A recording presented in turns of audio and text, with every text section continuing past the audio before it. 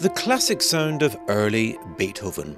That's an extract from the first movement of his B-flat Piano Sonata number 11, opus 22, a piece he wrote in Vienna in the year 1800.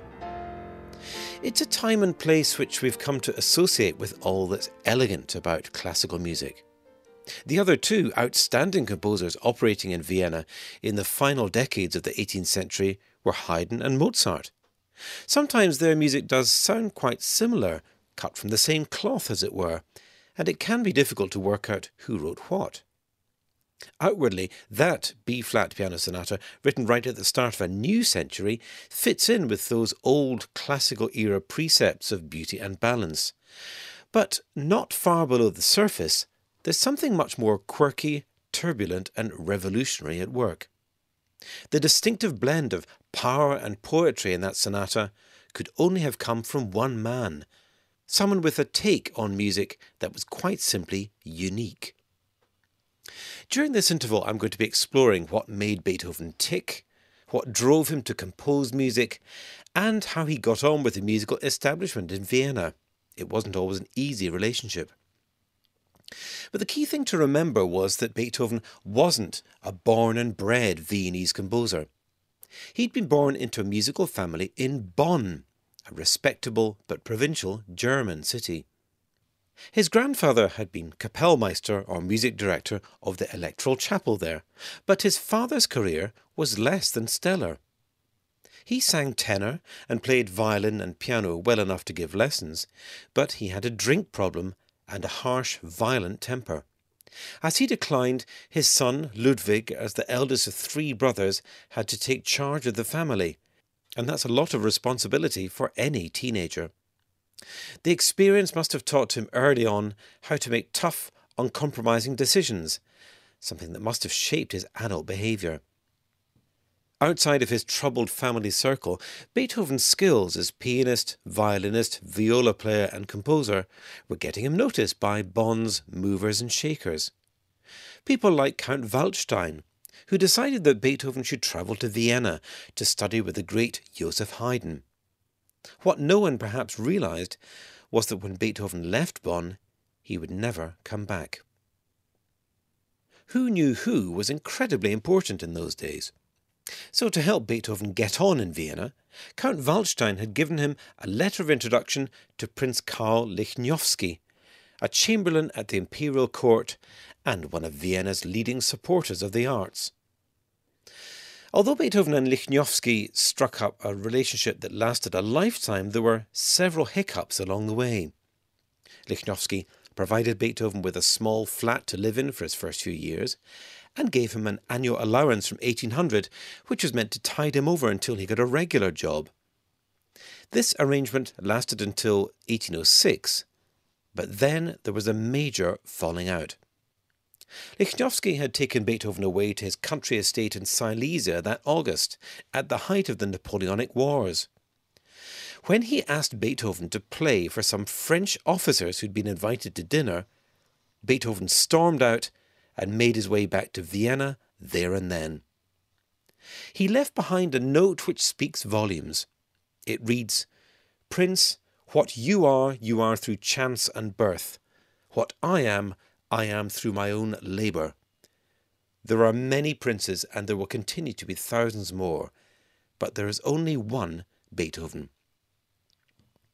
The two men did eventually patch things up, but the truth behind Beethoven's stroppy statement to Count Lichnowsky is important to understand.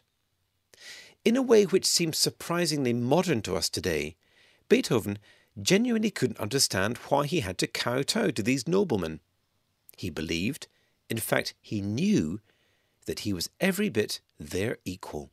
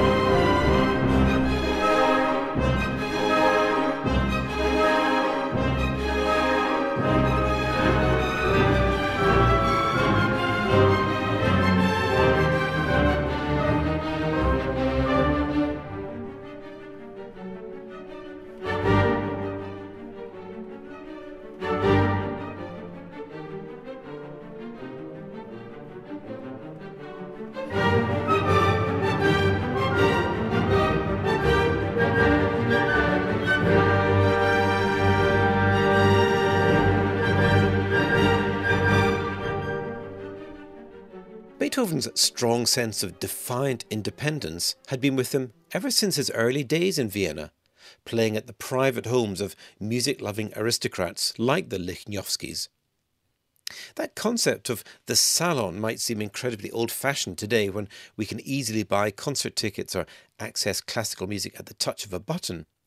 But you have to remember that public concerts were few and far between in the 1790s, and that these salon performances were an important part of the musical ecology of the time. Musicians would hang around in private houses, ready to play on demand before an invited audience in aristocratic living rooms. That was the system. To be anti-establishment would be madness, since getting in with the establishment was the only way to get on in Vienna. And yet, given that he'd arrived in Vienna and intended to make a good impression on potential patrons and employers, the way that the young Beethoven behaved at these gatherings is almost incredible. One famous occasion took place at the house of a Count Braun, a Russian diplomat whose father had been an Irish soldier of fortune. Braun was a generous supporter of Beethoven's. He called Count Braun the foremost patron of his muse. While Beethoven was performing a piano duet, Chez Braun, with his friend Ferdinand Ries, he was being distracted by a young nobleman chatting at the other end of the room. Eventually, Beethoven suddenly lifted Ries's hands from the keys and said in a loud voice, "I will play no more for such pigs," and was as good as his word for the rest of the evening. You'd be forgiven for wondering who was the master and who was the servant here. But of course, that was exactly the point. The spirit of revolution was very much in the air. Austria and her allies were at war at the time with France under its iconoclastic leader Napoleon, who was almost exactly Beethoven's age. A man who Beethoven had initially idolized, even writing his Third Symphony in his image, before Beethoven angrily lost faith in Napoleon, scratching his name off the title page and giving the symphony the more generic name of Heroic Symphony or Sinfonia Eroica instead. It's a work that contemporary audiences found uncomfortable to listen to. One listener complained about the endless duration of this longest and perhaps most difficult of all symphonies, which exhausts even connoisseurs and becomes unbearable for the mere amateur. And then there's its most vivid sound world, such as the second movement, which strikingly conjures up the atmosphere of a sombre military funeral. Beethoven wasn't setting out to entertain or divert his Viennese listeners. He was forcing them to think.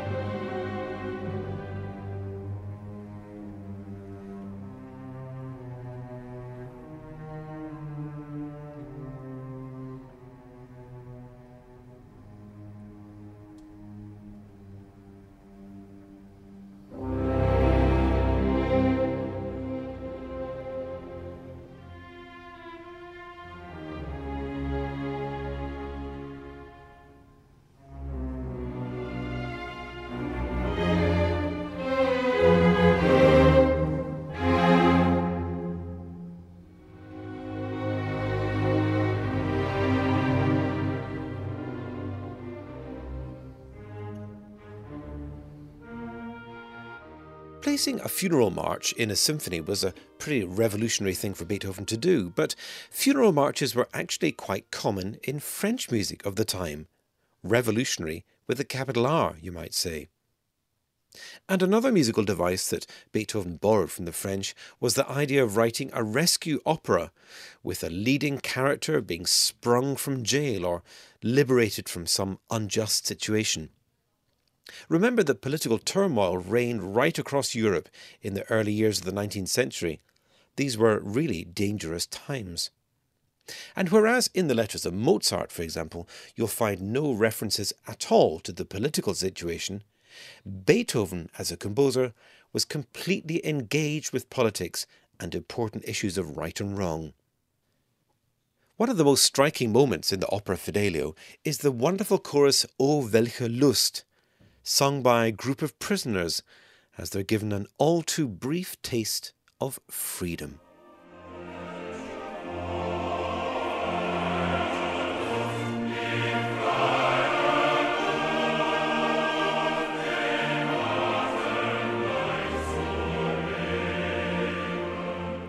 Oh, what joy to be in the open air and breathe freely again, sing those prisoners.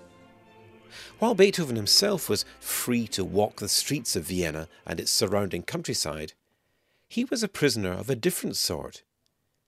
Deafness was gradually overtaking him, an experience which he found frustrating and humiliating, a tragedy for his personal and professional life, and one that even drew him to the brink of suicide. Amazing to think that by the time he wrote that prisoner's chorus, most of his hearing had gone. What pulled him back from the brink was the decision to dedicate his life to his art. As Beethoven put it, it seemed to me impossible to leave the world until I had brought forth all that I felt was within me. For all his commitment to democratic principles and the common man, Beethoven saw himself as an artist, someone above everyday concerns and a million miles away from the court lackeys of the previous generation of Viennese musicians who'd gone before. Beethoven was special, and he knew it. If the artist as hero was a key concept of the Romantic era, Beethoven was one of the most emblematic artist heroes of all. Music was no longer about music. It was about reflecting the joys and sorrows of European society and of himself, the world outside and the world inside. Beethoven had his fair share of troubles in his own life, and as the force of his music shows, he was determined to overcome them.